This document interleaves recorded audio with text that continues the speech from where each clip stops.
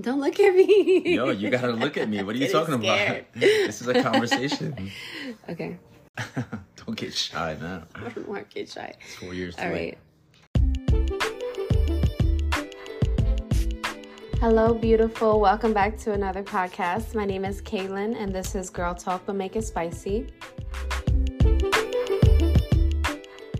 Today I have a special guest, and we're going to be talking about the topic of alcohol addiction. And this special guest is actually a recovering alcoholic. So I'm just going to let him introduce himself. Hey, what's up? I want to say hello to everybody that's listening today. My name is Christian, and I'm a recovering alcoholic, and I have the pleasure of being on Kaylin's podcast today. So I'm super excited about that, and thank you for allowing me to share my version of what it's like to be an alcoholic, living in recovery. Mm-hmm. And your experience as well. So let me just say a disclaimer before we start everything. Okay. You are the greatest person I've ever met. So no, for real. Why are you looking at me like that? It's like a surprise. No, for real. You have been, and it sounds crazy, but let's just be very honest. You've been through like hell and back, and you still remain such a positive and strong person. So this is my disclaimer to anyone that's listening. Please do not misjudge people based on their experience and what they went through. And I say that because the world has a horrible stigma of addicts in general, right. Alcoholics, but they are humans too, and they deserve sympathy, they deserve love, and to be themselves without judgment.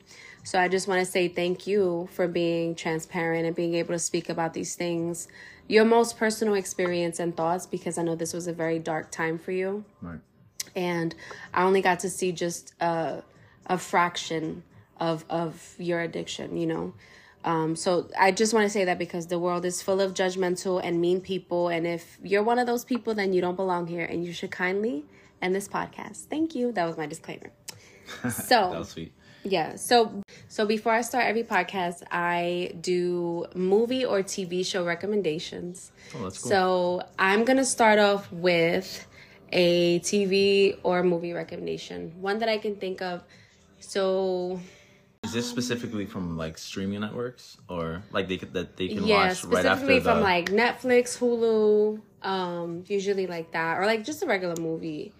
I See You. Absolutely. Yeah. Okay, so I do want to recommend a movie. It's called I See You, and it's on Netflix. Yes, it's on Netflix. And it's sick. From what I can explain, so there's this couple, and they're going through, I guess, I don't want to tell too much, but they're going through some things right now in their marriage, right? And their son is being affected by it. And so there's like a negative energy that they feel in the house. The weird things start happening. It's like a ghost-like experience. And then they find out that it's actually something else. And that's what I'm going to say. I See You on Netflix. Recommend it. Go watch it. Absolutely. Yeah, it's really It'll probably freak you out. And on a level of horror from 1 to 10, what would you rate this film? Honestly, I'm a big horror movie person, so I rate things on like a really high scale. That's okay. I'm gonna give it like a 7. Okay.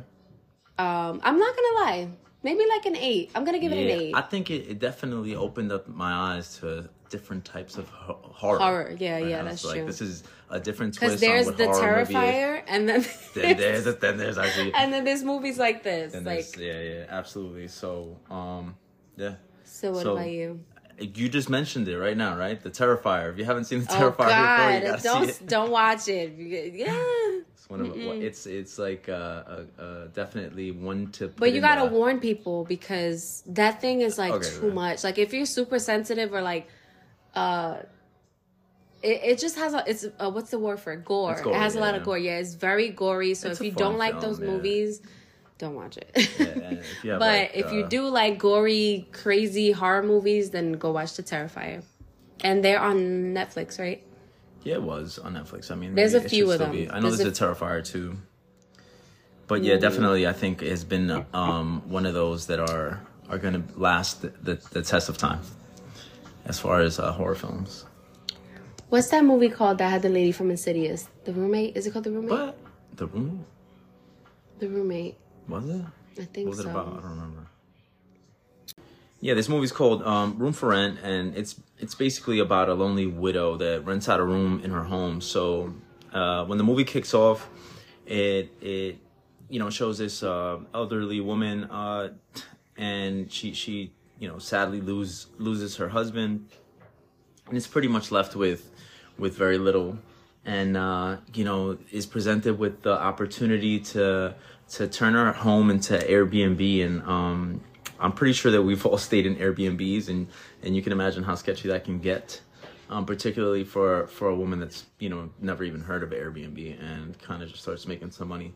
So that's definitely one you should check out. I think it was good. It wasn't quite like The Terrifier, or I See You, but it's definitely another horror film with a different twist. I think that you'll be satisfied to watch this one. So you actually explained that probably better than I would have. It's on Hulu, I believe. All right, cool. Yeah. Hulu or try Prime Video. Room for Rent. It's really good. You should watch it. So that is it for my recommendations, and we're just going to jump into the episode for today, which is alcohol addiction. So basically, alcohol use disorder, also called alcoholism, alcohol dependency, alcohol addiction. It's a chronic disease characterized by uncontrolled drinking and preoccupation with alcohol. Alcoholism is the inability to control drinking due to both a physical and emotional dependence on alcohol. And then it says it's very common, more than 3 million U.S. cases per year. Treatment can help, but this condition can't be cured. It says chronic can last for years or be lifelong, which is insane to me. That's crazy. I mean, it's true. It's true. Yeah. I mean, we're gonna peel away the layers of alcoholism in a very transparent manner. We're gonna add some insight, not only from myself but from Kaylin as well.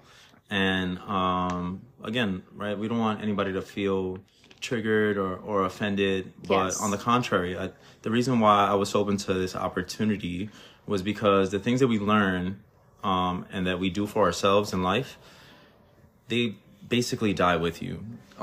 Whenever we have the opportunity to help somebody else or to share something with someone else, or particularly do something like this where we get to actually record it on wax, right? It becomes immortal. Like, this can last forever, and you could potentially touch 1 or 2 or 3 or 100 people, even way beyond when you're done podcasting, right? I always say if this touches one person, or if I can help one person help another person, that's my goal, because I think I was put on this earth to definitely help people. Like, that's just my passion. I love people. And it's so crazy to say that because I am an introvert, but I still love people. Like, I would do anything for anybody. Doesn't even have to be my own family. Yeah, but like I said, if this could help one person, then that'll make me happy. That's really my goal. At least just one person. My first question to you is, when was the first time you had a drink? Or if you can't remember the age, when is the first time that you got drunk? Like, you felt That's awesome. That's a great question. drunk.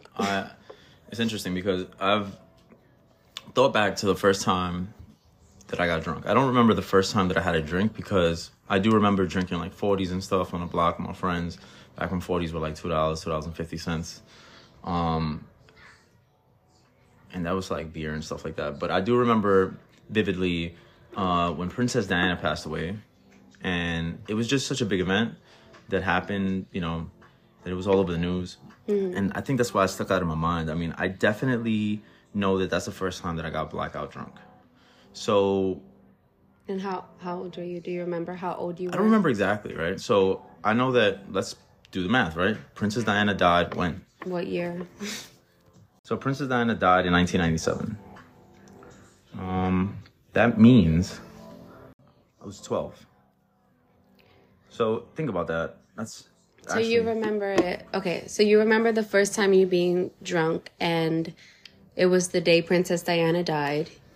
So the day she died, they were showing it on the news. I remember drinking that day. We had Smirnoff vodka, and it was like an orange twist, and the bottle was like a twisted bottle. right? We had like orange juice, and I was at a friend's house, and I always hung out with older people. So my brother was significantly older than me, but just kind of like the friends that I had on the block sort of considered me as more mature than the other, I guess, 12-year-olds. And I would chill with some of my friends that were, I want to say 18 at the time. So my brother's 7 years older than me. So between 18, 19, 12 16, hanging 17. out with 18-year-olds. Yeah, between my age and 18. So there was sprinkled in between, right? Okay. And I guess like the eldest one was probably like 19 or something. So I got twisted that day, and I remember not remembering. So I woke up the next day in my underwear at my friend's apartment.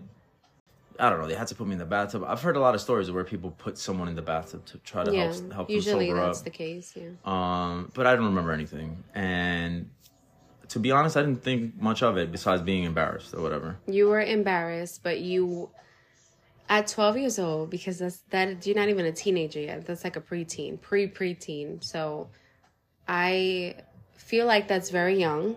To me, that's very young, right? So did you ever think, I'm going to get in trouble for drinking like this, or I shouldn't have drank, or was it normalized amongst your friends who were older than you who are already drinking?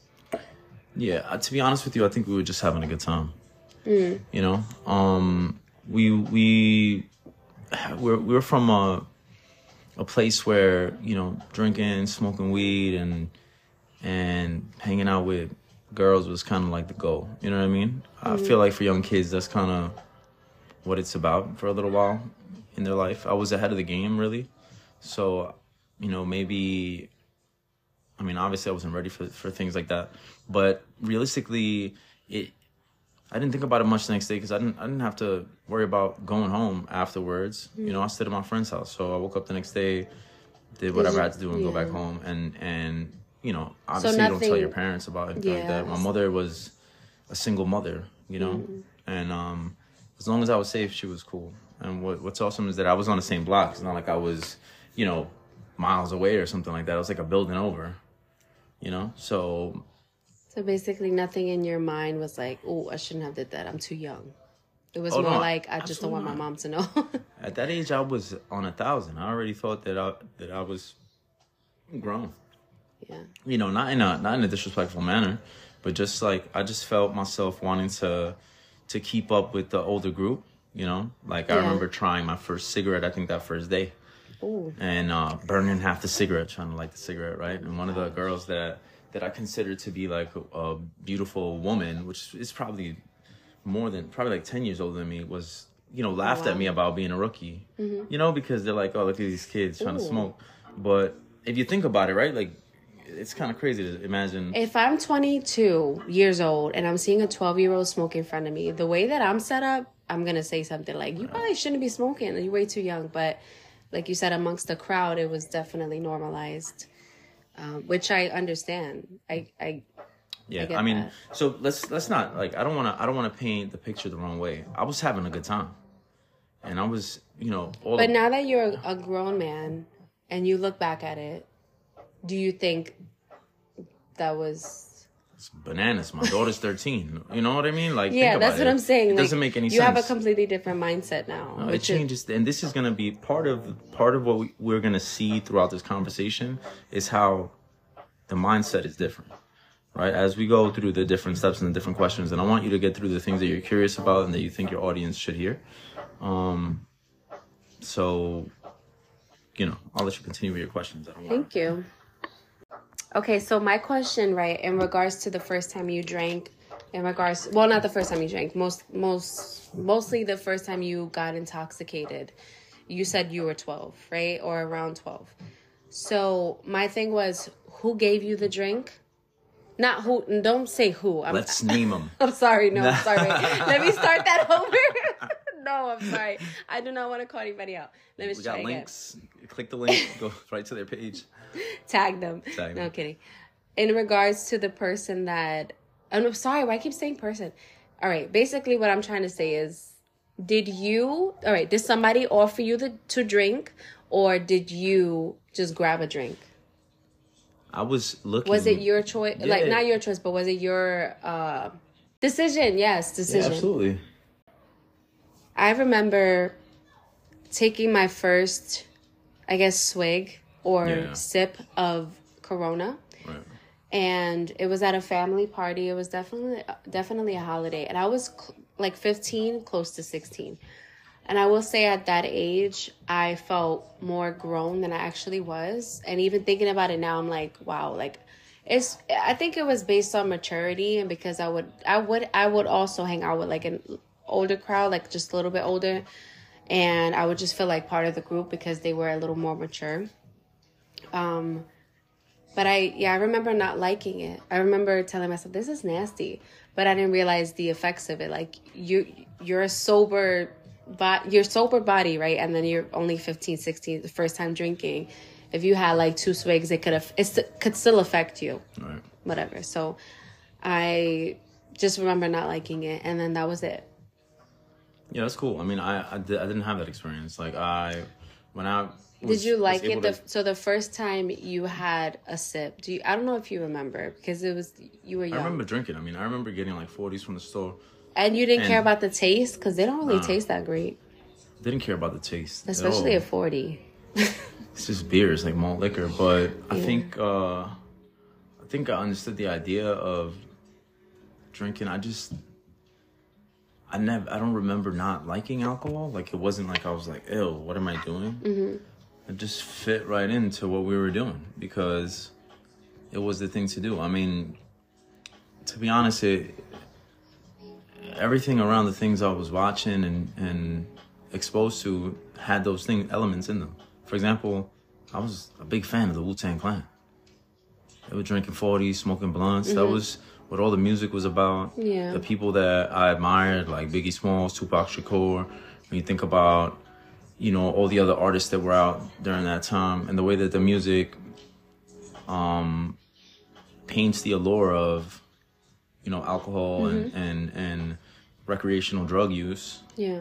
I mean, it was the wave. And I'm going to be completely honest with you. If you're the guy with the beer and you got the weed or whatever it is, or you got alcohol. You're the cool guy.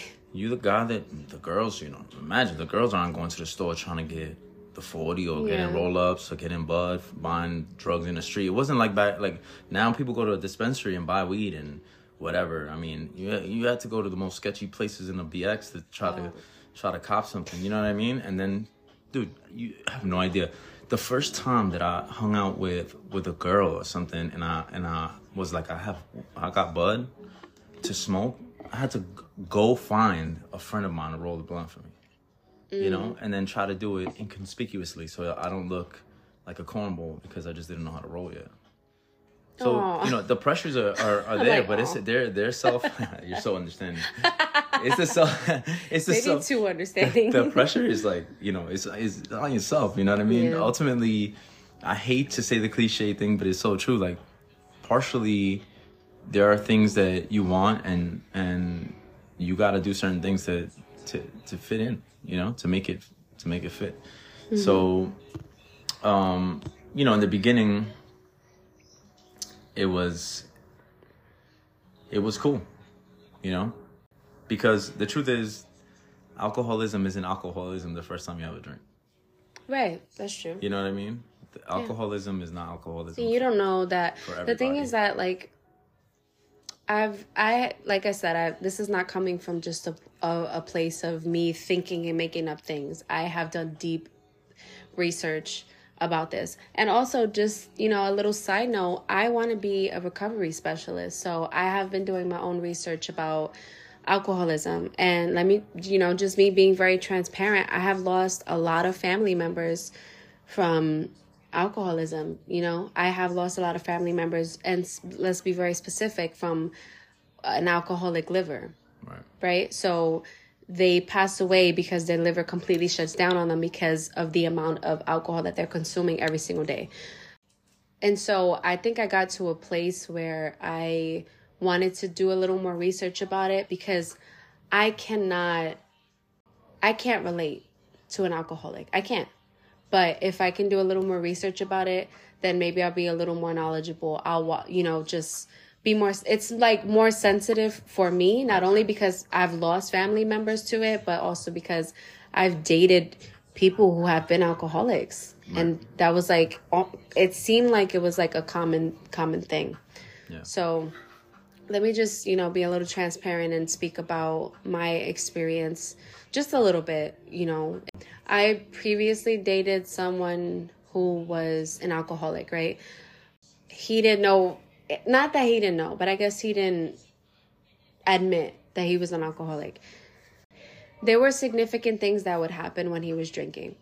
And it would only happen when he was drinking. It would only happen when he was like, it's like when he was drinking, he would get like mad, angry, bring up old things, bring up the past, and just to get himself amped up and worked up, and then like take it all out on me. And so I don't know, whatever. I don't know if it's because of the alcohol that was making this person verbally and emotionally abusive to me, but that is what I went through in that relationship. Right. But it was only when he was drinking. Yeah, when he was drunk, when he was drinking. And so, of course, I started, because I'm a sensitive person. I've always been a sensitive person since I was a little girl. That's just my personality, right. And that's not going to change. So I'm just a sensitive person. So the things that were being said to me, I started to believe it. Right? I started to believe that whatever this person is telling me, that's who I am. And so, of course, I started looking at myself differently. And that's not good. That's toxicity, right? Yeah, absolutely. I mean, think about the way that these character traits compound, right? You think like a narcissist as an alcoholic can be dangerous to your...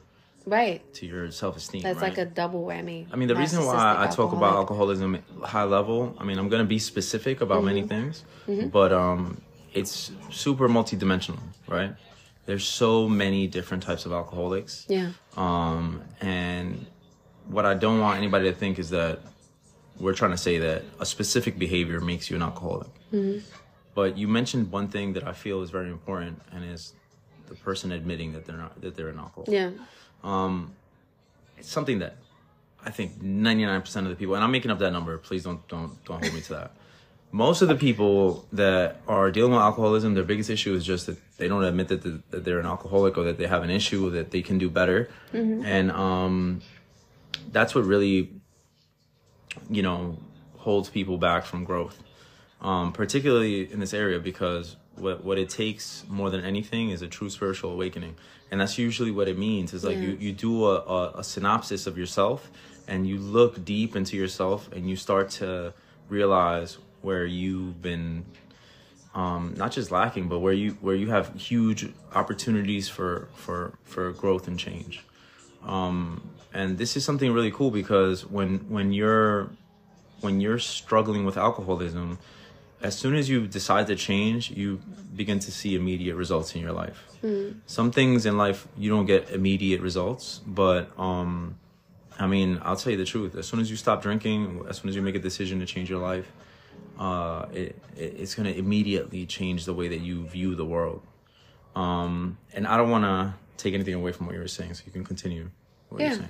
No, I appreciate your input on that too. I guess my next question would be, when did you realize you had a problem?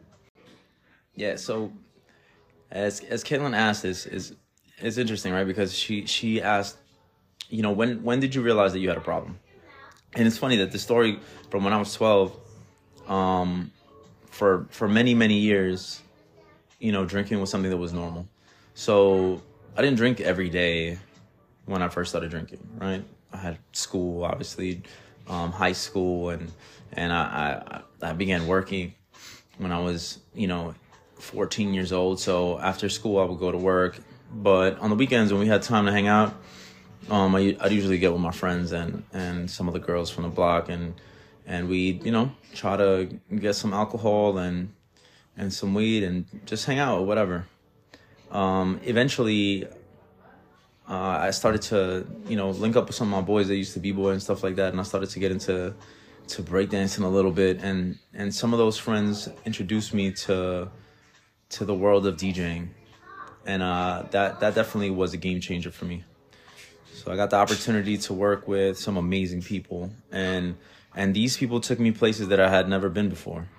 So, I did one of my first parties with somebody that's one of my best friends today that you'll probably meet in the near future. I'll let him introduce himself when he comes on. So, but he put me on, and taught me the game. I used to rap, so I took to the MC side of DJing and started MCing and, dancing at parties and stuff like that. And those parties were pretty much every single weekend. On those parties, I got some things from my entertainer friends that I loved at first, but I realized eventually would be, to my own detriment. Like, I really started taking to the drinking prior, during, and then after the parties. So, during the weekends, kind of the party never stopped. During the same time, I think around when I was 20, I landed a job in the Hunts Point Terminal Market, and Hunts Point is a lovely place full of culture, and some of my best friends are from there and live around there. I lived right in the area for a long time, so I lived in the South Bronx for most of the last decade, and I gave like 15 years of my life to that career. That was an awesome experience working with those people, and I've met a lot of respectable guys too. But along with the beautiful culture of Hunts Point, came something else, right? There's definitely a dark side. We know that part of the Bronx is infested with drugs, and when we talk about being the product of your environment, you kind of see a lot of people that are suffering in that area. What's interesting is that when you're around a lot of people that are not doing too well because of drug addiction and things of that sort, something like having a few drinks after work didn't really feel like an addiction, So after a long day's work, maybe we'd have a few beers. Eventually, I went to the night shift, and in the night shift is when I really started to pick up more consistency with drinking with some of my friends. We'd start taking, water bottles full of alcohol, like vodka was definitely my favorite, to work. And it was something to do, while you work on the docks and out in the street, do the work that was provided to us. Fast forward from when I was a child, right? When I was 12 or whatever, when I had my first drink, I definitely started to see that I was having some issues when I was already working. I was working two jobs, and I'd find that when I was in between gigs and work, and I hadn't slept much, but I just continued drinking for several days at a time. Yeah. That I would have moments of, realistically, people would give me like feedback, like maybe you smell like alcohol, or have you been drinking, or somebody will ask you a question like if you've noticeably been drinking, right? And then there were those moments where the bad moments are usually when you have to do the parade around the car, to make sure that all the mirrors are there, you didn't hit anything, or when you get up in the morning and you're looking for your car, like, where the hell did I park? You find the shit parked perfectly, but in reality, it's a scary thought. So those are the moments when I started to find myself slipping. But I still hadn't ever said that I was an alcoholic to myself. I just felt, okay, I've been drinking a lot. Still didn't register. That might be a problem, right? Nah, not at all. See, the ego is an incredible thing. The ego is wonderful because I was driving a Mercedes. I had a nice car, right? I got a nice job. I had a nice crib. I was with someone that I regarded as a nice partner. You know what I'm saying? And I felt that I had all the things, right? I had a good career. And it's interesting how, some people just won't really tell you to your face. Yeah. Or maybe they just don't notice. I don't know. Looking at it from the outside in, like I see people that I don't necessarily consider alcoholics, but you don't really know how deep it goes, right? Like at the end of the day, when they drink until they go to sleep, or the moments that really started to to make me feel different were when I had to drink in the morning, right? Yeah. So, because they say like when you're hungover to just drink more and then you'll feel better. The good old hair of the dog. But that's just. I think that's what contributed to me being. Yeah, because nobody wants to feel hungover. That's such a horrible feeling. Yeah, but it's true, right? You feel hungover. You feel like shit in the morning. Yeah. But if you drink more, you feel better. You feel better, for real. You do. But the reason you feel better is just because you get drunk again. So you're not going through a withdrawal. You just or a hangover. You just stay chilling. So you find that you bounce right back. Yeah. I started to, find myself prioritizing alcohol more and more, right? Like basically the same way that you make sure that you have things in the house, it became like a big priority. But truthfully, I felt like things were in the realm of control until my daughter's mother passed away. So we were together for 16 years, and as her health started to change, and we thought that there were going to be changes in a good direction. From my perspective, it was sudden, but when I think about it now, things aren't so sudden. Yeah, so it was like warning signs. Yeah, there were warning signs, definitely. But on New Year's Eve, I was at work 2018 going to 2019, and I thought 2019 was going to be my year. Like, I'm like, 2019 is the year, and I don't know why, I just felt like it was. And New Year's Eve, I got a call at work, and of course I was working in a freight cart in Hunts Point, so somebody came to get me, and they're like, they've been calling, like, your wife's in the hospital. And to be transparent, like, I was like, oh, that means I get to get out of work and go home, and I'll just go pick her up, and then we'll start New Year's early. When I went to the hospital, she was in bad shape, and she really wasn't feeling well. I was like, man, this doesn't look good, in the sense of, like, she wasn't feeling good, she had a pneumonia. And that's another thing too that I just never understood. How people always talk to you about pneumonia, like, if it's so dangerous. It is, though. Yeah, but I didn't know. I never had pneumonia. I never horrible infection in your lungs. Yeah. Well, ultimately, she got really sick.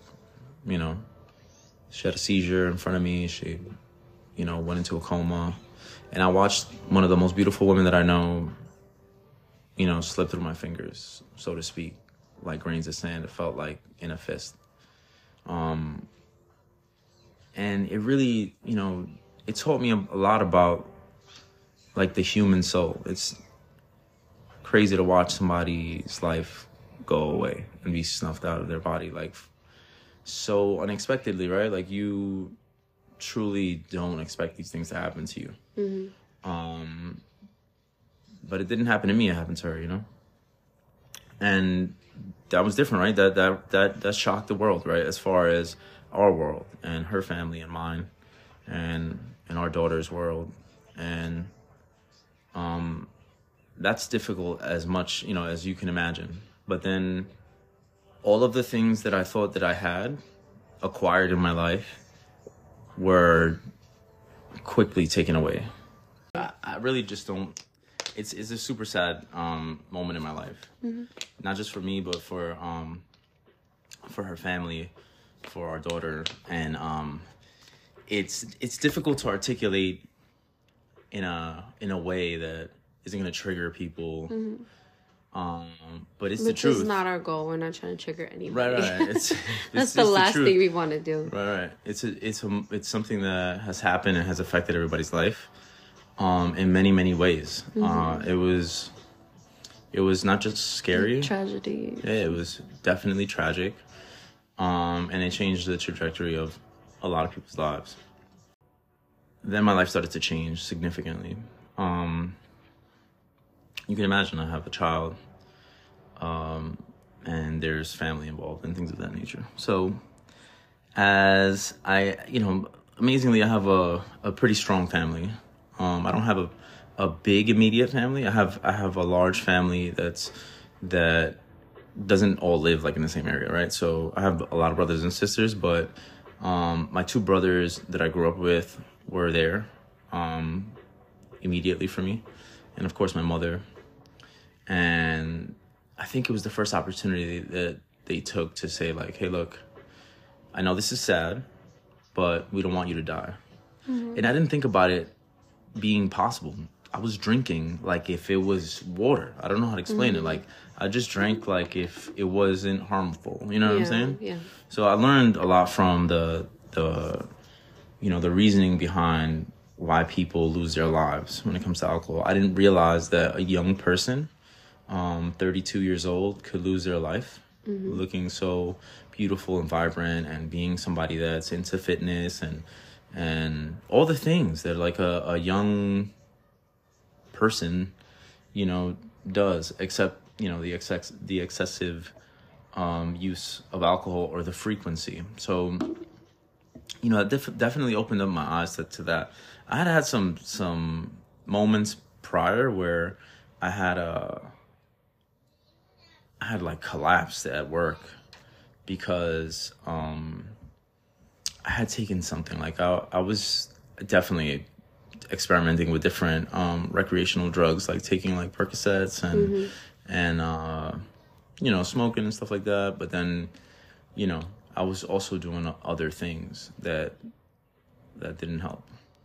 So, I had a moment where I like collapsed and I was taken in an ambulance to the hospital, and the doctors at the hospital told me like, you can't keep doing this to your body. This is not good. Yeah. And I asked them like, your liver, it recuperates, right? Like you always heard like the liver can like regrow itself or something like that. Like that's not how it works. It's not like you could just drink and your liver is good. It's not what that means. For a healthy person that doesn't abuse, alcohol. If you think about it, your liver has to, process this stuff, and it's pure poison, really, the way that I was drinking. Anyway, to answer your question, her passing was definitely a moment of truth. But that wasn't what made me realize that I had a problem. When I started to try to stop, is when it started to get weird. Anyway, I was just out of sorts. And then I found myself drinking alone. I mean, it was just crazy. Because the people that I was normally drinking with were now out of my life. And when I started, to be around my own family that doesn't drink, it was completely abnormal for me to have a bottle every single day. So I would like to touch on specifically your job as an MC and how we met. The alcoholism that you were facing that I had no idea about. And then I started to, if it's okay with you, if I can speak about like my experience with it and us as a couple, like when we got together. Sure. Is that okay? The first time that I met Christian, he was working as an MC for a casino. First time I seen him, I was like, this is the coolest guy I've ever met. Like on the stage with the mic in his hand. I just thought it was great. I'm like, look at him. He's like thriving. Something that I've always wanted to do. I've always wanted to be on stage because I like to sing, right? But I could never step foot on a stage because I was just, I have stage fright. I'm an introvert, so I don't really like all eyes on me. That's just how I am. And then meeting somebody who is an extrovert and who has so much, like when I met you, exude confidence. And I admired that because you were doing exactly what you loved and what you wanted to do. And you didn't care what anybody had to think about you as opposed to me. So when I met you, I'm like, this is such a cool person. Like, and then you're working at a casino. What was it called? The Resorts World Casino. Yeah, the Resort World Casino. It was the 360 bar. Yeah.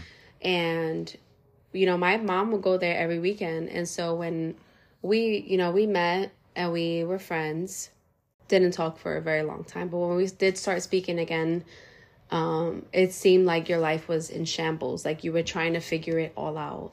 So when we first got together and started a serious relationship, I obviously didn't realize that you were going through something, right? When it comes to like your alcohol addiction. I know that you were emotionally and mentally going through a loss, a very significant loss. But I just didn't realize the extent of the alcoholism, the addiction that you were going through, right? I didn't realize at all. And I started noticing little things, like you said, like you would bring like a bottle every day. And I'm not a drinker. That's just never been my thing, right? So, especially not with vodka. Yeah. Yeah, so I just felt like when you pull the vodka out, to me, that's like party. Like a party, or everybody's, sharing the bottle, not amongst two people. Like I just felt like it was a little abnormal, to be honest. Mm-hmm. So when it was like a bottle of vodka every day, I'm like, all right, I could hang a little bit. Like I could drink a little bit with you. Like, so I started feeling like I had to keep up with you. And the first time that I tried to like sit down and drink with you, I got drunk. And that was like my second time and last time being drunk. And so I felt myself like when we first met, I'm trying to like impress you in a way, and I'm trying to like keep up with you in a sense when it comes to how much you drink and stuff like that. I've always been around drinking since I was younger, always been around drinking. So that was normal. And then obviously before you, I had a relationship with someone that, was an alcoholic as well. And that was a whole other experience, a situation. So coming into this situation with you, I did start noticing a few like red flags and a little like warning signs that were just like, oh, okay, maybe this is like a little too much. Maybe he's drinking a little too much. And I just remember like, and it was like the very beginning of us starting to date. I asked you if you cannot. I was like, maybe we shouldn't drink today, or maybe we should just like take a break, because it was I want to say like at least 2 days of binge drinking where, I mean, and you were binge drinking. I was having as much as like my body can handle, but, and then I started, like I said, I started noticing the little warning signs, and I'm like, okay, maybe we shouldn't drink today. And you were like, well, maybe we should. Like, so I started noticing things like that. Anyway, so when we're deep in our relationship and I'm already like many months pregnant with our son, the experience that we had, I will say it was hard, right? It wasn't the best because you were deep, like pretty deep, if I may say. You were pretty deep in your addiction. Yeah, for sure. I mean, like, the thing is this, like, I found that when I decided to stop, when I admitted that I had a problem, it just became 50 million times harder. Mm-hmm. It just felt like everybody was getting in my way, to be honest. It was the most frustrating thing ever. Like, people throwing away my bottles, me waking up, the shit is gone. And although everybody's like trying to help me, so to speak, there's nothing more frustrating than when you're addicted to something and then you don't want to look like an addict. You are not used to feeling like if you're an addict, because then you get put in this bubble. There's so many levels to it. It's kind of crazy. And the only other people that accept you are other addicts. Like, I could go to like the people that are standing outside the liquor store drinking, and they understand. You know what I mean? Like, not just understand. They're like, oh, what's up? And they'll drink with you. As opposed to somebody that is just like a normal non-alcoholic person, they're probably like, I'm throwing this shit away. Mm-hmm. You know what I mean? For his own good. So yeah, when you and I got together, I was still struggling with denial. So I admitted that I was an alcoholic, but I was still in denial. Like, I said it out loud just to kind of like do the work, do the piece that was necessary to get people like kind of off my back in a sense. Because at first it was just kind of like, how can I drink without people bothering me? Yeah. I had already lost my wife. The place that I was staying at got taken over by the person that you know, I don't want to say anybody's name, but whatever, you know, Please don't those say- things got Yeah. wrongfully It's like everything changed. got taken away from you. Everything in my home was, Yeah. you know, taken out of the home without my permission. But it's interesting because if you're an alcoholic that's struggling and then you go through something, you have the tendency, and you know what, I don't need to speak in generalizations. I started drinking heavily. I mean, I had just lost somebody that was close to me. Drinking was something that I went to anyway. And I was pretty much incapable of doing anything that was, you know, in line with taking care of anything important. I mean, think about it, right? Like if you have to deal with any type of law enforcement or any other people that are doing normal things, you can't show up to these places drunk. You know what I'm saying? So eventually, by the time I had gone back to my mother's house for, you know, refuge, and then you and I managed to speak sometime later, I was able to kind of cover the things that I was going through with the alcoholism until it just was obvious, right? It's interesting though, because at some point I found that you can get help from your job, right? So I came across the EAP program for the first time. For people that don't know, that's the Employee Assistance Program. And most jobs have an Employee Assistance Program. I'd never even heard of this thing. Never. At work, there was a joke, actually. People used to be like, PA, like they're going to send you to PA. I didn't get the joke. Nobody said anything about PA being Pennsylvania. I didn't get that either. But some of the guys would joke like that, right? And they're like pointing at each other and saying, crazy. yeah, because, you know, it's like... And that's where we ended up too. Yeah, exactly. So at some point I got in touch with the Employee Assistance Program because they had offered me not to work. They said, hey, look, you shouldn't be working. Now, keep in mind, I lost everything, and I was still going to work because for me, work was the number one priority, you know, and I still was in good standing at work. So I was still going to work, and the union was like, hey, look, you know, you really should be taking some time off if you're going through something like this. And they gave me the opportunity to try going to rehab. So I was like, all right, forget about it. I'm going to go to rehab. I talked to my mom. I talked to everybody. They're like, yeah, that's what you need. I couldn't believe how many people were on board. I'm like, yo, this is messed up. You know, because you just don't know. It's the breaking point. It's hitting the rock bottom moment. What was your breaking point when you decided to get help, to go to rehab?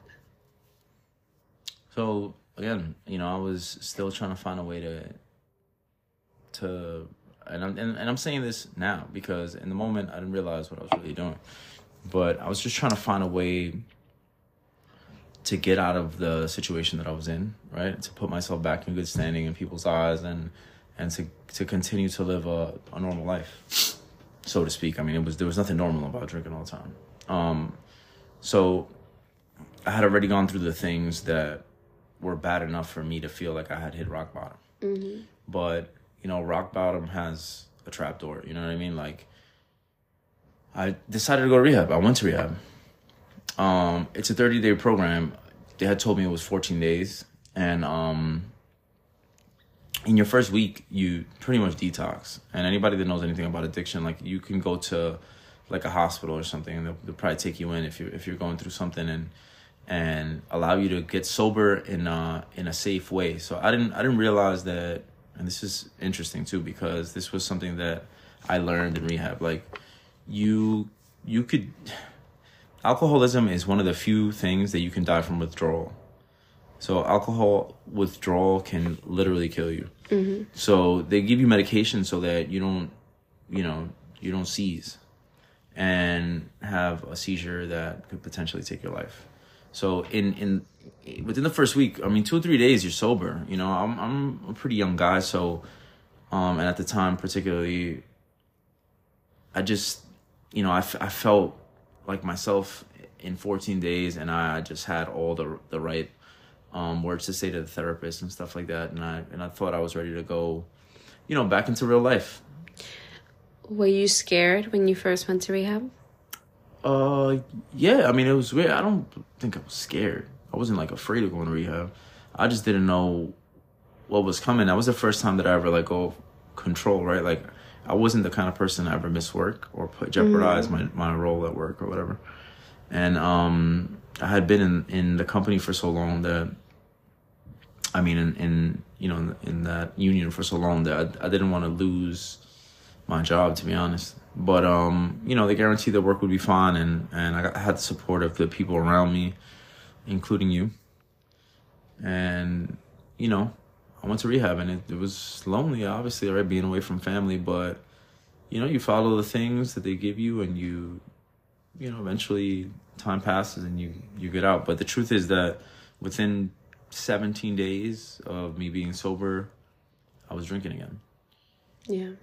And it was real easy. Can I speak about that first time? Yeah, sure. So, you work nights, this is when we were still living in New York. So you work nights, and then obviously you would come home. It was probably 6 a.m, 7. Yeah.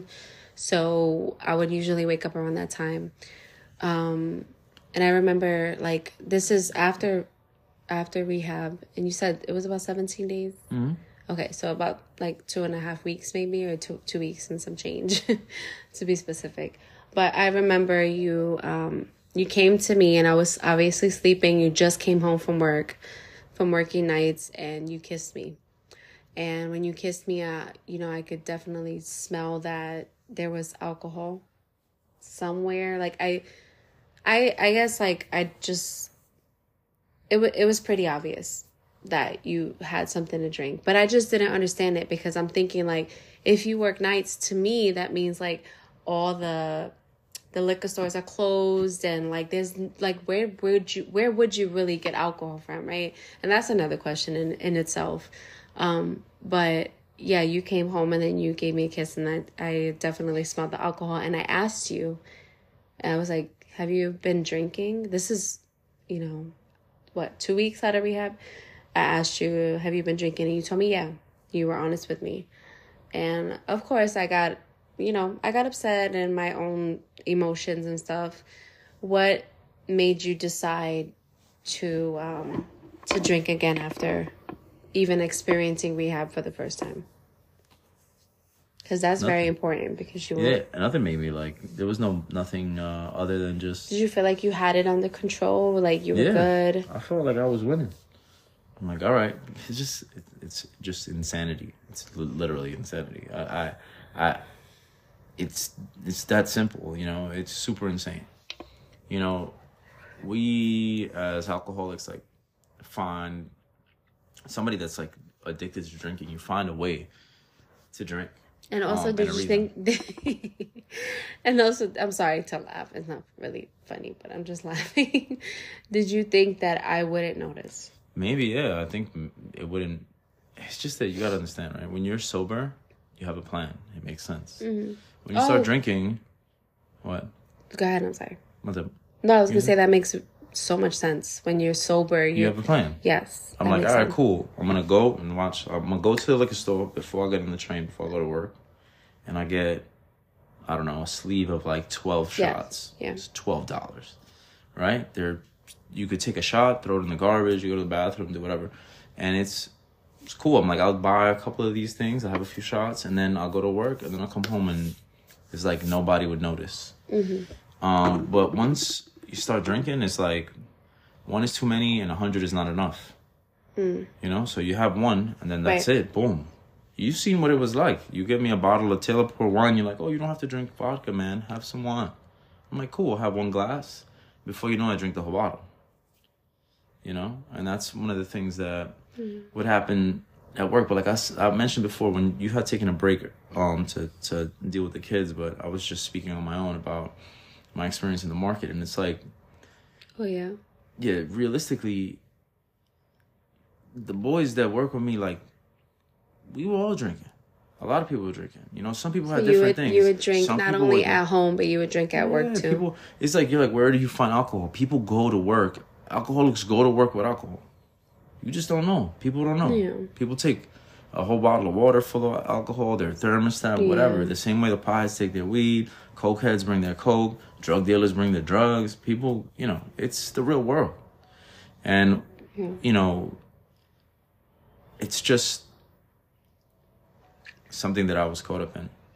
And, it's my own decision making. It's not like anybody was ever telling me, hey, man, have a drink. It's just that I had the money to do whatever I wanted to do. I could pay the bills, do whatever. And then even when, even when I knew that I was supposed to not drink anymore, I'll continue to drink. Mm-hmm. And I just, I started to realize, hey, like this is really a problem. It's just affecting everything negatively. From the very moment that I admitted that I was an alcoholic in court, drinking never served me. Like, it never worked for me again. Like, I couldn't, it was never that I was anywhere that it was like I was having drinks and having a good time and everybody was like just having a blast with me. It became something that I was doing alone, that I was doing in hidden places and hidden spaces, and was hurting the people that I love around me more apparently than ever. Mm-hmm. And I was just having more and more blackouts. Okay. I do want to talk about also, so the people that know me personally know that I'm a spiritual person, and I don't just say spiritual like the universe and the universe, this universe, that. It's all about God to me. So I have been, since I was younger, a spiritual person, in a sense where I believe in God, and I, whenever I'm happy, pray to God, thank God. Whenever I'm sad or going through something, pray to God, ask for God to get me through it. So that's just always been my go-to, mm-hmm. right? Prayer has always been my go-to, is what I'm trying to say. So, and praying has got me out of some very, very difficult situations. So, and I just want to express something that happened, because I also, okay, so I'm never trying to, I guess, give props or credit to anything else but God. Like, all glory to God always, right? Yeah. So there was one particular situation, which, if you don't mind me talking about, it was definitely, baby was born, he was a newborn and everything like that. And you were still in the depth of your addiction. So I remember you had come home from work and it was, obvious that you've been drinking, right? So I remember us getting into an argument about that. Mm-hmm. And I just remember being so upset because like I said, I didn't understand. And so I didn't realize, and I didn't know, not that I didn't realize, I actually didn't know that, God forbid, God bless you, of course, but that, God forbid, you could die from alcohol withdrawal, that you could die from not having alcohol because your body was so used to it, right? I didn't know that. I was not knowledgeable. I was not at all. So, of course, I remember being in an argument where I was so confused, like, you've been through you went to recovery, or you're supposed to go to recovery, right? And you were doing so well for this amount of days. So why are you still continuing to drink, right? And I was confused. I was lost. I didn't understand. And I still don't. I'm not going to say I do. I still don't understand, because I can never put myself in your shoes, because I don't know. I don't know how it feels, right. So I remember one particular day where I was very frustrated at you because you were drinking, not even just the point of you drinking that would trigger me in a way where it would trigger very negative emotions, and and we would argue about it. And I remember you just leaving, and you left the apartment that we were staying at, and I didn't see you for like 10 hours after that, right? I remember this particular day, you leaving, and then you just not coming back, right? So that caused so many anxious feelings, because I'm thinking the worst, and you didn't answer your phone. I don't know what happened with the phone, but like, I was calling your phone. I was texting your phone like, all right, please come back because now I'm really, really worried about you, right? And I remember in that moment, right? I was so worried about you. I was scared. Like, God forbid anything could have happened to you. Because you were intoxicated. Right. And you were walking around an area where, or I guess a city, you know, you're from the Bronx, very familiar with the Bronx, but you're walking around Queens where you didn't know where you were at. You didn't know the streets like that. You know what I'm saying? Like, we only lived there for a couple of months before this. So you didn't really know where you were at. And so I was really scared. And I remember I kept looking out the window for you. I'm like, he's going to show up. Like, he has to show up. Like, I was trying to like look out the window just to see you walking to the building. And I was like, okay. And I remember like being so mad at you. And then I just started praying, you know, and I started like just praying for your protection and because I was scared. Like I didn't hear from you for hours. It was like 5-6 hours. I remember going outside and looking for you. I couldn't find you. I knew that you were like in the area. I just didn't know like where you were at. And so I was scared because I'm like, he should just come home and like rest and so I remember praying and I was like hysterically crying and I'm like, I like praying to God, asking God to bring you to me and then I won't be angry with you anymore. Like I won't be mad at you. I just want to take care of you. I just want to make sure that you were safe. You know, and I was very emotional and I was praying. I remember I got on my knees in prayer and I was praying for you because I didn't know where you were at. It's like you were lost. I called your mom also because your mom was in the Bronx. And so usually that would be your go-to. Like usually you would go to your mom's house. So I called your mom. I called many people and nobody could find you. And I got so desperate. I started calling police stations. I started calling hospitals looking for you and nothing. I got nothing. And so I was really scared of the unknown, right? So of course, like me overthinking, God forbid, but of course I was thinking the worst. I'm like, oh my God, like please just whatever, bring him home. Nothing. So I remember going through that for like a good, like, I want to say like 14 hours. It was a long time. And so I tried to go to sleep as much as I can. I tried to rest. And then I woke up. And I still heard nothing from you. And again, I was really scared. I was thinking the worst. And then you called me from the hospital. Were you at the hospital? Yeah. He called me from the hospital and he finally came home. And so I finally took a deep breath and we talked about everything and we talked it over. But I also would like to know your perspective on that because my perspective was like, oh my God, like where is he? And me thinking the worst. I want you to speak about specifically what happened before you went to the hospital. Yeah, that was something I remember pretty clearly. So that day, you know, we had it wasn't anything out of this world for us to have an argument when I was drinking, right? So, I mean, it definitely triggered an argument. Once I found my way outside, I just started walking with no destination. And then I found a liquor store. You know, I got like a fifth of vodka. And I drank basically to the point where you can't stand. I was like on the floor in the middle of, who knows, like the project somewhere in Queens. And there was a person that walked by, some man. He asked me if I was all right or if I needed help.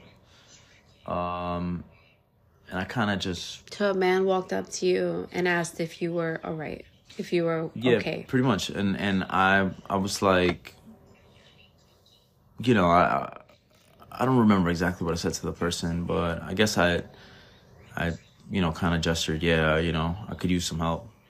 And he helped me up. I put my arm around his shoulder. He wasn't like a big guy or anything.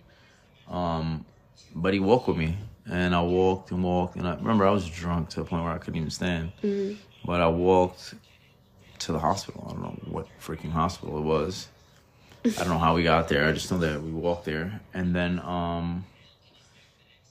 you know, basically woke up in the hospital the next day looking for all my things.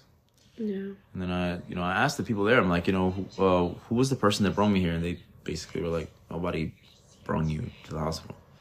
So it was a weird experience in the sense of like, I don't know who that person was. I'm glad that I made it to the hospital that day because, I mean, I don't know if you've ever seen anybody drunk on the floor in the street or completely out. I mean, who's to say, but, I look at that. Do you think, go ahead, sorry. Good. I was going to say, do you think that was a person? I mean, I don't know. Some people say that that's like divine intervention. It felt otherworldly. I mean, imagine, I was definitely out of my mind. So yeah, I can't say that it wasn't like the help of an angel or something. But I think it was.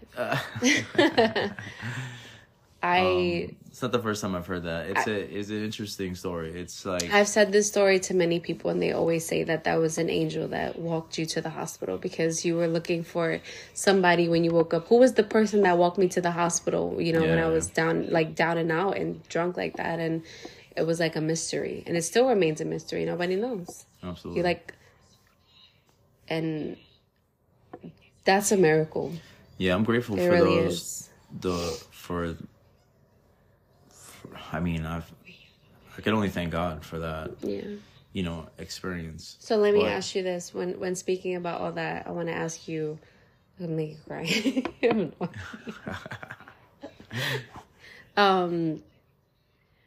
I want to ask you, how do you think getting closer to God helped you with your recovery? That's a really good question. I love that question. I think so one of the things that changed for me was that I had the opportunity to go to rehab again. Mm-hmm. Later, right? Our relationship started falling apart. I left Pennsylvania. I drove back to New York, drunk and everything. Mm-hmm. Took the car with me and just bounced. The goal behind that was to be able to go to rehab again. And I knew that I needed to get back into the job that I had in order to be able to have the insurance to be able to cover rehab because of how expensive it was. But to answer your question about how I feel how God has helped me in my recovery, in this new place, I really paid attention to the 12-step system. And I realized that it takes more than just admitting that you're an alcoholic.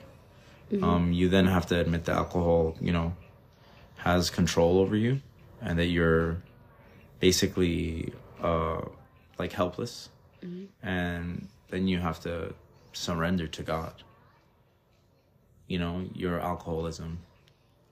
Because I realized something, realistically, the alcohol was the most important thing in my life. I was drinking before I was thinking about my children. I was drinking before thinking about my wife. I was drinking before thinking about my mother. I was drinking before thinking about my brothers. And ultimately, I was drinking before thinking about my own organs. Right, your health. I didn't think at all about God when I was drinking, and I started to realize what allowing something to have power over you feels like. And I really had to realize that I was powerless as long as I was drinking. Alcohol had all the power. So it definitely shifted my mindset.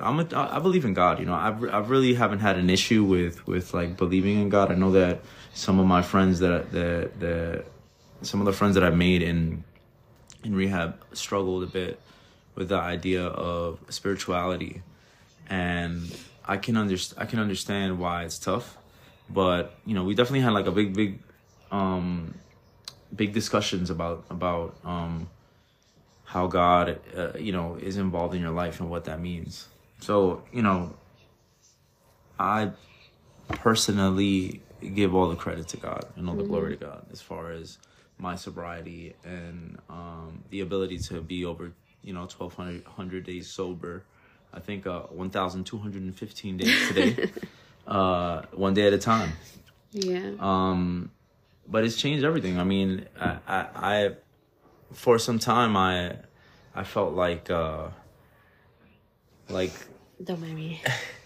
for some time I felt like you know, being a follower of any set of rules was something that was restricting my life. But then I learned that all these rules are not really rules, but they're more like tools. So I realized that these teachings from Jesus Christ himself, that the powerful words in Proverbs were things that were reapplied in so many other areas of life. Like, it's not, these ideas are not omitted from many other walks of life. Like, sometimes you may think some disciplines are so unique, but they're very, very similar in the sense of the basic structure of what your day should look like and the things that you should do. So to be, you know, completely transparent with you, like, one of the best things that I do in my life today is to make sure that I include prayer in my life daily, that I set the intentions of my day, you know, purely in my heart, and, you know, just continually take it one day at a time, because people do ask me, how do you not drink, right? Ever.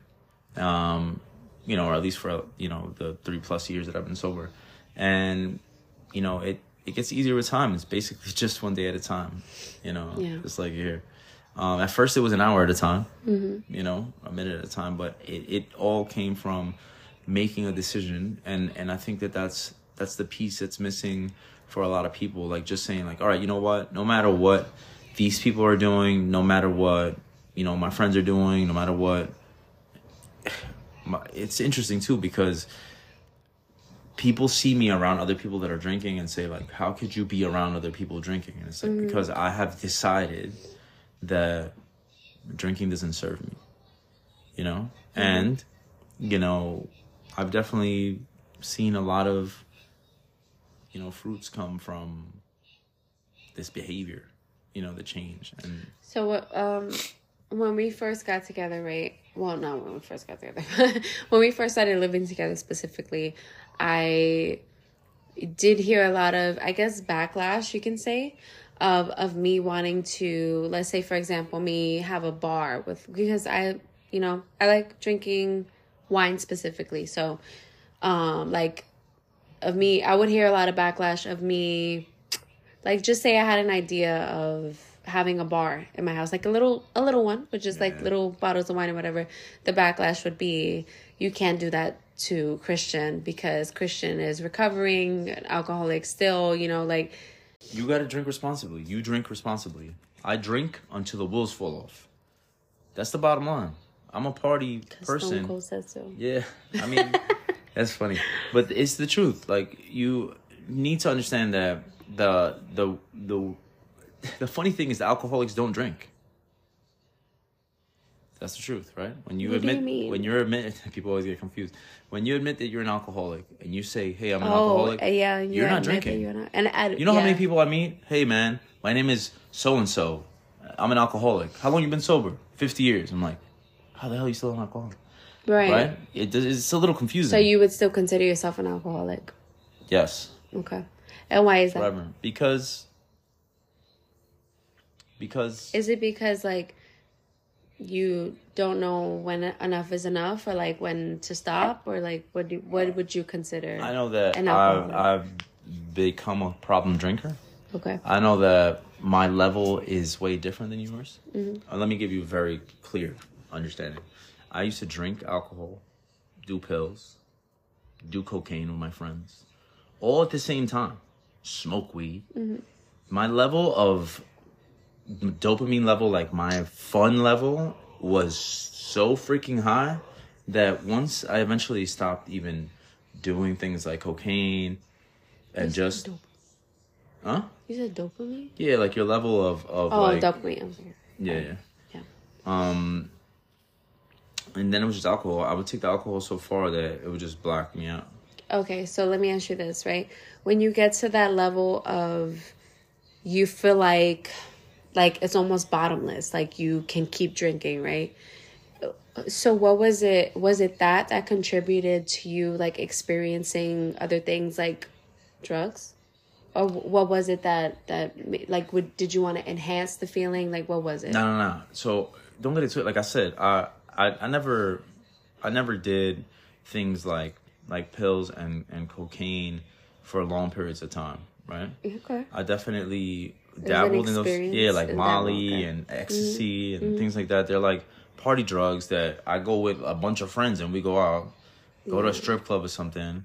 And that's how I was introduced to it. A friend of mine actually in a DJ booth in a club in the city was like, you know, you ever done a bump before? And then, invited me, so to speak, to try cocaine or whatever. And I was pretty young at the time, so I don't even think I had a real high or anything like that. But then later on in life, some of my friends would offer here and there, and I was always open to trying some party drug, for the night or for the party. But for me mainly, it was just like when I did those type of uppers, the alcohol didn't really hit as hard, so I could keep drinking and not get as drunk, so to speak. So my level of like alertness and ability to make it through the whole night and keep going and ultimately make it home was different as to when I just kind of was pulled away from all those people and would only drink. What do you think? Because you said you went to rehab 2 times, right? Yeah. So what was the difference? Because the first time you went to rehab, you relapsed. The second time, you've been sober for 3 years, 3.5 years, almost 4 years. So what was the difference between the first experience and the second experience? Okay, so the first experience, I still was holding on to external things, including you, right? So I figured I go to rehab, I'll come back home, we're good. I did what I said I was going to do. Mm-hmm. You should be good. Mm-hmm. Everything should be fine. My mother will be okay. Work will be like, oh, cool, he went to rehab. I could write it down. I could send the paper to court. The first time. Yeah. I was like, okay, I went to rehab. I shouldn't be, nobody should say anything to me about anything. You anymore. thought just because you said you went to rehab and you did that for 2 weeks, then everything would be all good. Yeah, like I could prove I went to rehab. Right. I'm getting help. People would, not just people, but the system that was stopping me from, a lot of things. Yeah, basically. I thought that would be suffice in order for me to achieve what I wanted, which was basically have control of my situation again. Mm-hmm. But the second time I went to rehab, our relationship was done. It was like me and you were dead. Mm-hmm. I wasn't getting any traction with getting custody of my daughter because of the condition that I was in. And my job was like all I really had at the time, right? Yeah. And they fully supported me getting help because transparently, more and more people where I work are addicted to different substances than you could imagine. I mean,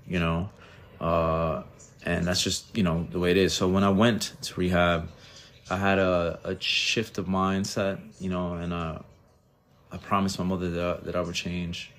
I promised my daughter that I would change. First of all, let me just, a little side note. Your mom is the most patient and the most wonderful person. Like, well, she was, but she loves you so much. Like, she, for real, because, like, let me just say, like, a lot of parents kind of give up on their kids, right? Because it's like you have hope that they would be better and do better, right? But she never gave up on you. Like, she always held it down for you. That's one thing I have to say about your mom, is that she was like, always, she was like your number one fan. She always was behind you, like, you got this. Yeah, I appreciate my mother so much. I mean, there's there's several people like that. You're one of them. Although, I know we weren't in a good place that, during that time. As I've gotten to know you, I've learned that you truly have like the like you want people to be at their best, ultimately. But, relationships are relationships, right? So it's kind of tough to communicate when you're not really good with yourself. So I also want to add that when you went to rehab the second time was when, we had already moved to, I moved with my mom to Pennsylvania. Yeah, we ended our relationship, like from my perspective. I don't know, it could have been a different perspective, but man, we were like in up. like we broke up. We were like in like yeah. the hardest time of our relationship. We were not living together. Like, it was definitely a hardship. I will say it was very hard. It was very difficult. And like you said, just from my perspective, I was looking for you, and your mom told me that you went to rehab the second time, which again, I didn't know because you didn't tell anybody. Like, only the people that you were like physically with knew. Nobody else knew.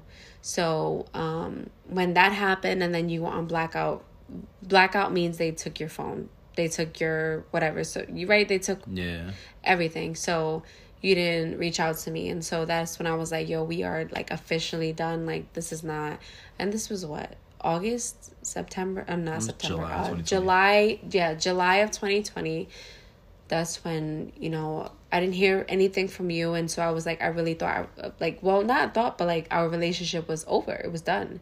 So, and being in that spot, I just remember waking up and I would be very sad. Like, I would just be like, damn, like, like I felt like we were working towards something, or our goal, what we were working towards. And it was sad.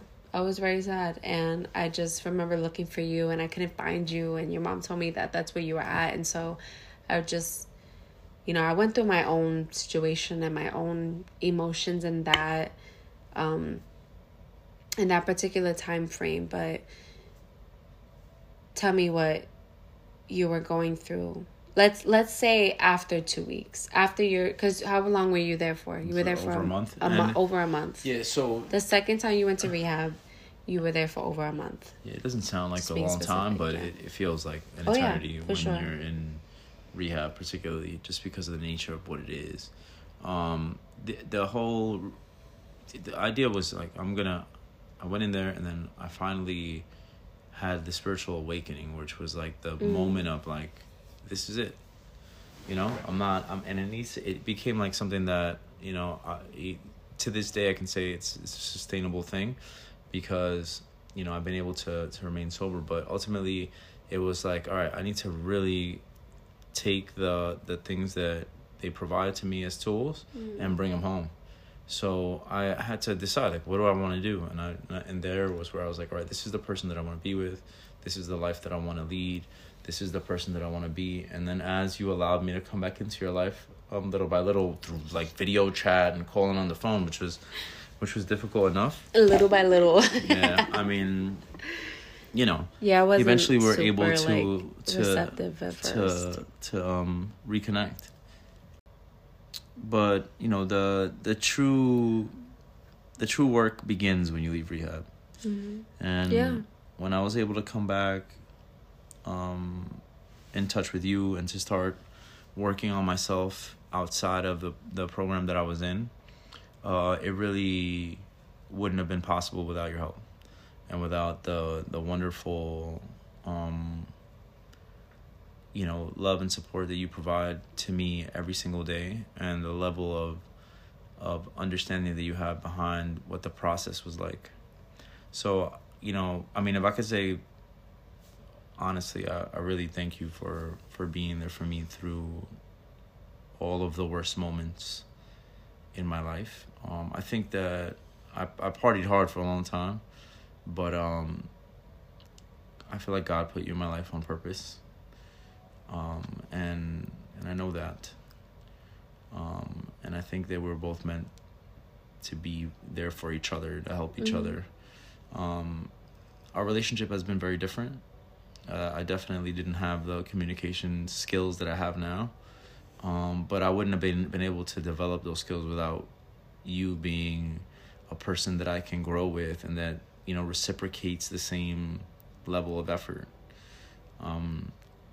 But ultimately, for me, I was struggling with alcoholism, which could have taken my life. Mm-hmm. And if it wasn't for you helping me have the right system in place, I could have easily fallen by the wayside.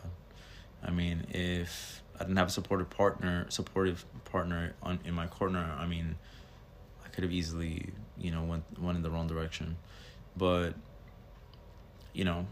today we're in a different place, and I'm grateful for you every single day. And, you do cool things. Like, you still pay attention. It's been quite a while since I came out of rehab, and things are good. And the idea of, like, not ever being complacent is important. Even things like this that are so important to me today. Yeah.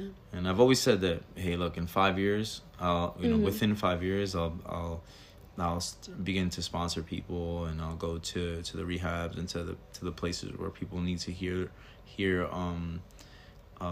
somebody else's experience to help them feel motivated, or to allow them to feel like they can do it. But you're allowing me the opportunity to do that now with you, and you're taking it on with me too. And don't get it twisted. Just because you're not yourself an alcoholic, there's many things that involve alcoholism. The family, the wives, mm-hmm. the children of alcoholics, and all of these people deserve therapy. They all deserve support, and they're also all going through something as well. So when you love somebody that's an alcoholic, it doesn't exclude you. Like, oh, I'm not the alcoholic, it's him that's going through it. You're also going through something as well. Yeah. And it's not like a just victim mentality either. Yeah. Don't get it twisted. Just the partners in general. Like, it's mentally, it's a lot, and it can affect you very badly, I guess, mentally, because you feel like, well, just speaking from my point of view, I felt like, why isn't he changing for me? Or why isn't he, like, I took it personal, basically, when I shouldn't have. And that was a little, I guess, you aren't knowledgeable. Well, I wasn't knowledgeable in the sense of, like, it, God forbid, but it could kill you if you didn't have a drink, right? You were so heavily in your addiction, but I was still so like, but why isn't he changing for me? And, like, he needs to stop drinking. He needs to get help, right? But you, like, needed actual help. Yeah, and it's like you need help. Yeah, I thought it would just, selfishly, I will say at 23, 24 years old, I felt like he should have changed for me, or it should have been me, but it that's not what it is. And that's, like I said, that is a selfish way to think of it. But it was hard because, like, when the second time you came back from rehab, I just had, like, a huge wall up, and I did not let you in, like, because I was scared. I was like, if I let you in, I felt like I was going to get hurt. I felt like, same thing all over again, like a cycle was going to happen. I was just so done with it. And that's why we ended up in the situation we were in, right? We were separated, and I just couldn't connect with you anymore. It was really hard. But then eventually I started noticing the changes in you, and I started noticing, like, the difference in you, even, like, having a conversation with me. I started noticing that the first time we had an argument after rehab, and you didn't go to drinking as an outlet. Yeah. And I started looking at the little changes, and then I was like, okay, well, it looks like, but I will say in the beginning, it was very hard to, let's be very honest, it's very hard to trust somebody that, that has... trust an addict, bro. Like, think about it. Or honestly, honey, anybody that hurts you. I feel you, right? Anybody that hurts you, I get it. But then also, there's things like the stigmas are there for a reason. Oh, yeah. Like it's just the way it is, But you can't place everybody in a... No, absolutely not. In a but stigma for people that are in living with an addiction that want to change their life, you have to decide that you're going to change your life forever, and you're never going to be the same. You're not going to be like other people. I had a person in rehab say, and she was like, what am I going to do at my wedding? Am I not going to have champagne? And It's like, if you're worried about the wrong thing, you're not going to make it to your wedding if you keep drinking. And even if you do, you won't. It's true. And it's not to say that, look, it's interesting to me because people don't fully register that sometimes, like, most of the time, the alcohol is not going to kill you abruptly and young or whatever, but it's bad. It's so bad for you. Like, ultimately, my friends that have passed away prematurely are not that young, but they're like 50. You know what I mean? So, just to add to that, it says, just doing more research, but the alcohol-related disease, it says that there are more than 140,000 deaths every year. Is it every year? I'm sorry. More than 300,000 deaths every year contributing to alcohol addiction. And it says that it's about 5.3% of all deaths, and that approximately there's more male deaths resulting from alcoholism than female. Significantly almost 50,000 male more than female. Yeah. Ultimately, so it is an issue.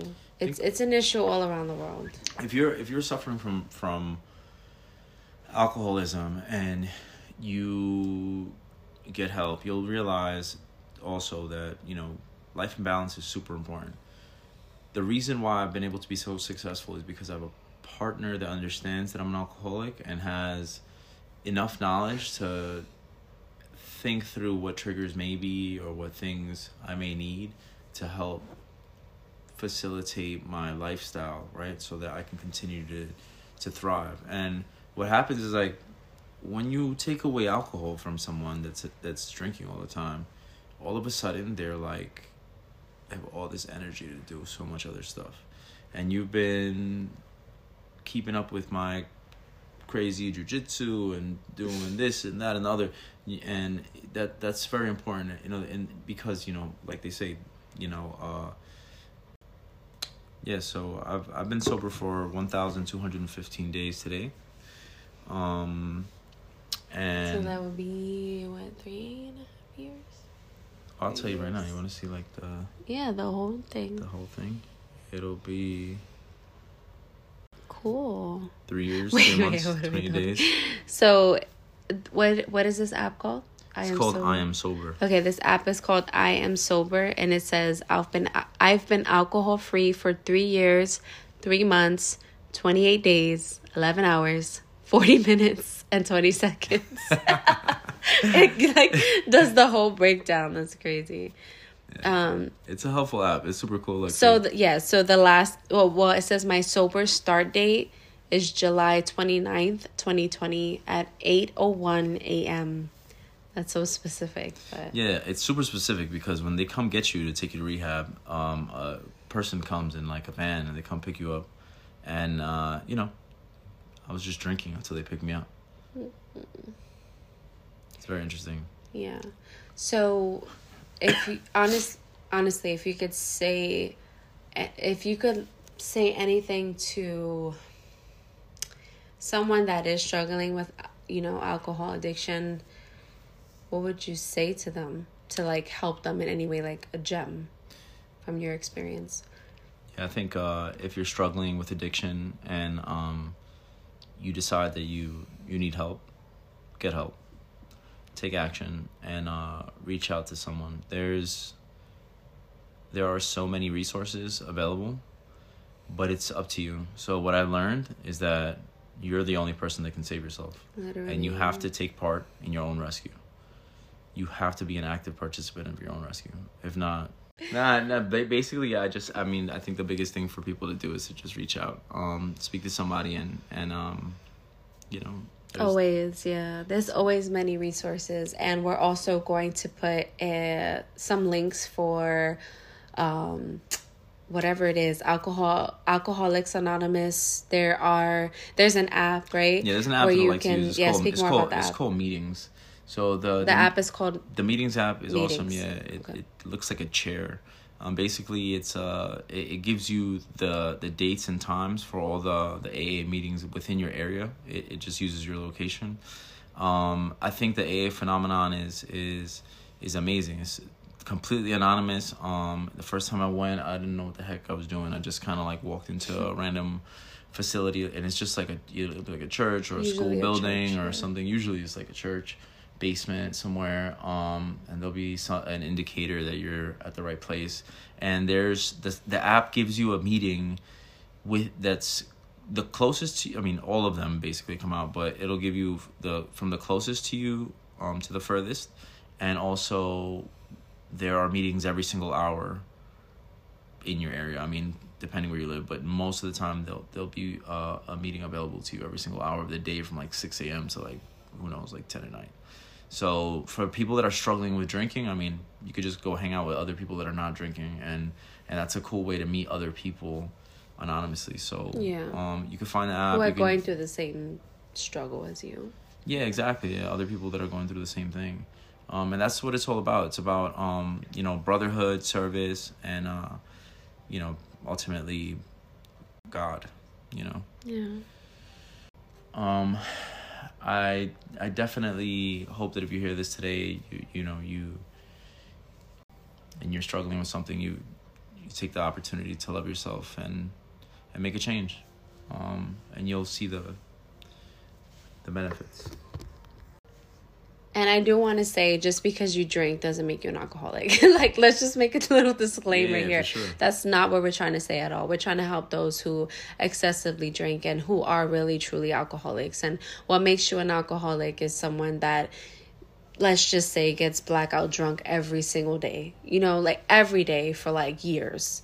If you go like I've said before on a previous podcast, if you go like on a girls trip and you drink for 3 days straight, that doesn't make you an alcoholic. But we're talking about everyday life. When you come home from work, what are you doing? When you come home from work, if you're getting blackout drunk to a point where you feel sick and you don't know how to stop every single day for years. What is alcoholism defined like online? It's so weird because I guess it's not weird, but it's just different for men and it's different for women. I find that like what I'm gonna look up now. Actually, hold on. In the Alcoholics Anonymous book, because there's a big book that explains like the definition of alcoholic.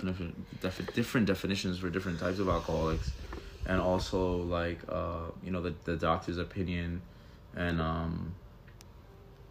all the things that can help you understand if you could potentially benefit from not drinking. I mean, some people have a hard time understanding if they truly fall under these things. I mean, something somebody asked me was like, how many drinks are you having when you have a drink? Because I usually be like, yeah, I have a drink, whatever. What does that mean? I mean, for me that meant like half a bottle of vodka. I don't know. Right. Realistically, anything over like 4 drinks a night or something is kind of wild. Yeah. So it says heavy drinking includes binge drinking. What does that mean? I mean, definition by like the internet. Is like I know what it means, but I mean, like, what does it mean to somebody that... It says heavy drinking includes binge drinking and has been defined for women as 4 or more drinks on any day or 8 or more per week. And again, this is continuously, like on and on and on and on, not just for like 1 week and you're good. It's literally like on and on. And for men, as 5 or more drinks on any day or 15 or more per week. And again, we don't want to trigger anybody that drinks. No, we're just trying to help someone that has, alcoholism the reason why I say that, struggling with alcohol abuse. The reason why I think it's so important is because if you're having that many drinks a week, and this is what was funny, because when I stopped drinking, I started to realize how much people really drink. Mm-hmm. Right? Because you realize that the norm. Sunday people stop drinking, if they stop drinking, and then by Thursday, they're real thirsty. I used to drink every day, so for me, it was really easy to identify as an alcoholic. That was not a problem. And some people don't experience their significant other die. Some people don't crash their car and kill somebody. Some people don't die young. You know what I'm saying? You know what I mean? They don't see physical effects of the drinking immediately. But cirrhosis is real sneaky. You know what I mean? Yeah, like, that's true. and that's what worries me the most Even, for the people that I love, because it's not that it's gonna be like something that takes you today, but when I'm no spring chicken, and some of my friends are in their 50s and 60s, and I'm seeing that a lot of the people that I worked with in the past that are around 60, that are heavily abusing not just alcohol but other things like smoking and recreational drugs, are legit just dying in their 60s, early 60s. That's true. And it's like, it's really feeling like scary for for me particularly, because I have a lot of people that I know that still drink regularly and don't. And it's crazy because, like, if it's literally the norm, it's in movies, it's in, like, any person that you speak to, they would tell you, I'm having a bad day, I'm a drink, right? But that should not be the only outlet. Let's just be very honest. Your outlet should be something that doesn't have anything to do with alcohol most of the time. If there's ever a time where you're like, I really need a drink, I need a glass of wine or whatever, I need a shot, whatever, then that's fine. But when that becomes your outlet to every negative emotion, then that would be considered an issue, right? Because if you're having a bad day, why should your first resort be alcohol? If you're having we're all going to have stressful days. We're all going to have bad days. But why should being drunk, like, I guess, numb you in a way where you don't feel for just the day? That shouldn't just be the only outlet is what I'm saying. Also, when it comes to physically, first of all, let's just be honest, drinking every day is not good for your mental health. It's not good for your brain at all. And besides that, it can cause acute hepatitis. And hepatitis is the liver.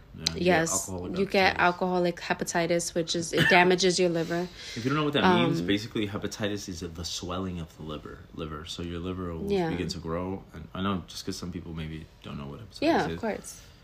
And then cirrhosis often develops also kidney problems, gastrointestinal bleeding, fluid in your stomach, confusion, liver cancer, severe infections, and also the liver can develop new cells. But this is like, again, prolonged alcohol misuse, drinking too much over many years. Hold on. Also, fatty liver, the fat builds up in your liver and it stops it from working properly, and it can lead to the scarring of the liver, which is also cirrhosis. And then it says, the symptoms of alcoholic liver disease include abdominal pain and tenderness, dry mouth, increased thirst, fatigue, jaundice, which is the yellowing of the skin, loss of appetite, and nausea. Your skin may look abnormally dark or light. And then, let's see. So it says alcoholic-related cirrhosis, the most serious form. It occurs when the entire liver is scarred, causing the liver to shrink and harden. This can lead to liver failure. Usually the damage cannot be reversed. Between 10 to 20% of heavy drinkers develop cirrhosis, typically after 10 or more years of drinking. So if you think about it, right? When we talk about when I started drinking, right? It's really easy for you to drink from 20 to 30 years old. I was going to say 10 years. Like a decade of drinking will go right by you. And not just alcohol misuse, but then, any other thing that you do that isn't really serving you. So again, I love that you say that, let's not say that everybody that drinks is an alcoholic. That's not what it is. No, I have a bunch of friends and family that drinks. Yeah. People drink responsibly, and that's good. If you can drink responsibly, that's wonderful. But if you cannot drink responsibly, then you should think through, if it's really affecting you negatively. I think, the point of the podcast is not really to have people try to diagnose themselves. I'm just grateful that you gave me the opportunity to share some of my story, because I do know people that are legit struggling. I have some friends that reach out to me whenever they feel like drinking, and we talk through the moment so that you don't have to drink. And then for those of you that are thinking about not drinking anymore, there's a whole faction of people that don't drink, that, you know, find other positive outlets in their life. Yes. And what do you think your positive outlet is now? doing things like fitness and music, and actually being able to execute on things like, you know, podcasting and really living the dream. You know, we talk about how, like, some people, you know, see things happen, some people talk about things happen, and some people make things happen, and I really want to continue to make things happen, and that's only possible if I make time to do those wonderful things. Yeah. So I have some really beautiful positive outlets in my life today. I can feel myself becoming someone that I've always wanted to be, and I think a huge part of it was just letting go of the alcohol and having the right people in my life. Yeah. Amen, baby. I also want to mention, you know, this will be like our last few points before we end. I do want to mention the craziness of drunk driving. Oh, wow. Yeah. When, you know, I'm not going to say for everybody, but for many people, when they're drunk, they have like this boost of confidence where it's like, all right, I can drink, I can make it home. Oh, I got 30 minutes to get home. I'm good. But as an overview, it says every day about 37 people in the U.S. alone die in drunk driving crashes, which is about one person every 39 minutes. And in 2021, 13,384 people died in alcohol-impaired driving traffic deaths, which is a 14% increase from the year before, 2020. So I lost a friend. In order to respect his family and him and his, you know, business, of course, I'm just going to speak a little bit about it. So, yes, I had a friend who actually got hit by a car, and it was on the highway. And come to find out, the person that hit him was drunk and had a very high, almost 3 times the limit, alcohol, and was not only drunk, but also on drugs as well. And yeah, killed the person, a very young guy. He was, I believe, 27, 28. So, and that happens like way too often. So how do you feel about people that get behind the wheel when they're drunk? I mean, you should never or drink like and drive. just heavily intoxicated and from think they could do it? Yeah, from my point of view, I was drinking and driving almost every day, literally. So I don't know how the hell I never got a DUI, or, I mean, I definitely had some fender benders, you know. But the truth is that people shouldn't drink and drive. I know you know me these days. I'm full of the cliche sayings. I'm all about, you know, there's so much truth in, you know, don't drink and drive. Somebody's gonna get, you know, eventually. Somebody could lose their life, like, you know. Yeah, and then like, you have people that love these people that have to suffer, and you know, it's traumatic. It's really, really dangerous, you know, drinking and driving. And my thing is too, like, I get it. I understand, like, when you go out somewhere, right, and you're having a great time, but you still feel sober enough, and not sober, but I would say, like, let's say if you're like, you've been drinking all night, right, but you still feel like you're okay to get behind the wheel and drive home because you're only like 10, 20 minutes away, right? Let's just say, for example, you can still, because your mind is not at its normal state. At its normal state, we don't have alcohol. Like at the brain's normal state, we don't have alcohol in our system, right? Alcohol affects you tremendously. It could be even 2-3 glasses of whatever. It still affects you. And I will say it affects you more negatively than it does positively. Like physically, it does. Yeah, so when you get behind the wheel, it's like a really high chance that you could misjudge something, or you could not see somebody, and you could potentially kill somebody. And so what we're saying is please drive responsibly. Like, I'm a big advocate of that. Drive responsibly, and please don't drink and drive. If you cannot afford an Uber to go home after a night out, then you shouldn't even be going out at this point, because come on. So take an Uber or ride with somebody who's sober. Like, please don't drink and drive. Yeah, I mean, that's It's the truth. like really scary how it's many interesting because people if you drink and find drive. yourself drinking and driving, you need to assess yourself and see if you truly need to find some sort of help, Some because help, yeah. you're teetering on the line of making decisions that are already, you know, out of the realm of conscientiousness. Yeah. Like, you're not thinking about other people's lives. And you know, I'm guilty of doing it myself. I know many people that do it all the time. And I'm not And it's- innocent. I have done it before one time and never again. But I did. I'm not innocent. I have done it before.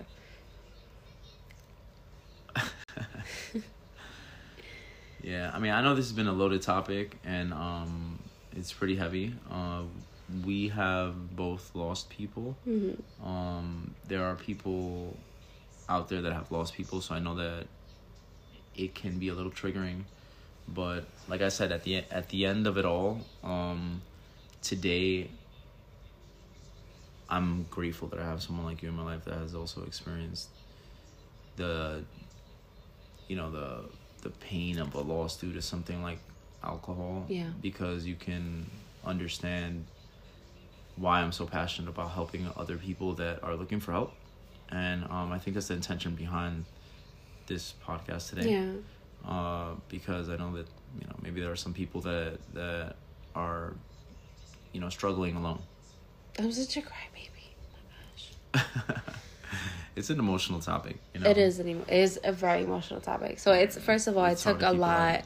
for both of us to be transparent. And again, that's why I made the disclaimer. Like, if you're gonna prejudge us before knowing the situation, even hearing that, you're a recovering alcoholic, like, even hearing that initially, if you're misjudging him, then you don't even need to be listening to this. And that's why I said that disclaimer, because you deserve better. You deserve more than that. You deserve, people that are going to be receptive.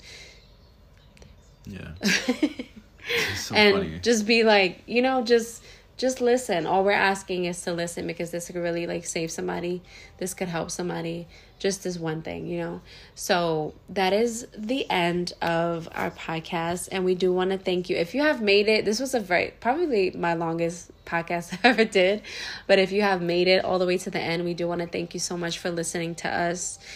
And I do like to say, if you have heard it all the way up until this point, please hit me up personally at puregold_XO and just message me and tell me if you've ever had an experience, or if you have a family member or a friend or whatever it is, or even if you don't have, like, personal experiences with alcoholism, just let me know how you liked this episode, or if it touched you, or whatever it is.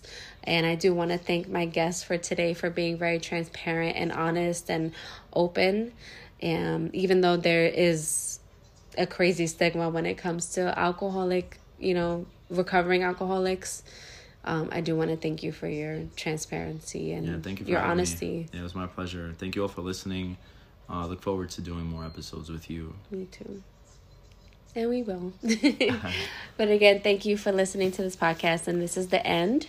But again, thank you for making it this far. And until next time, bye.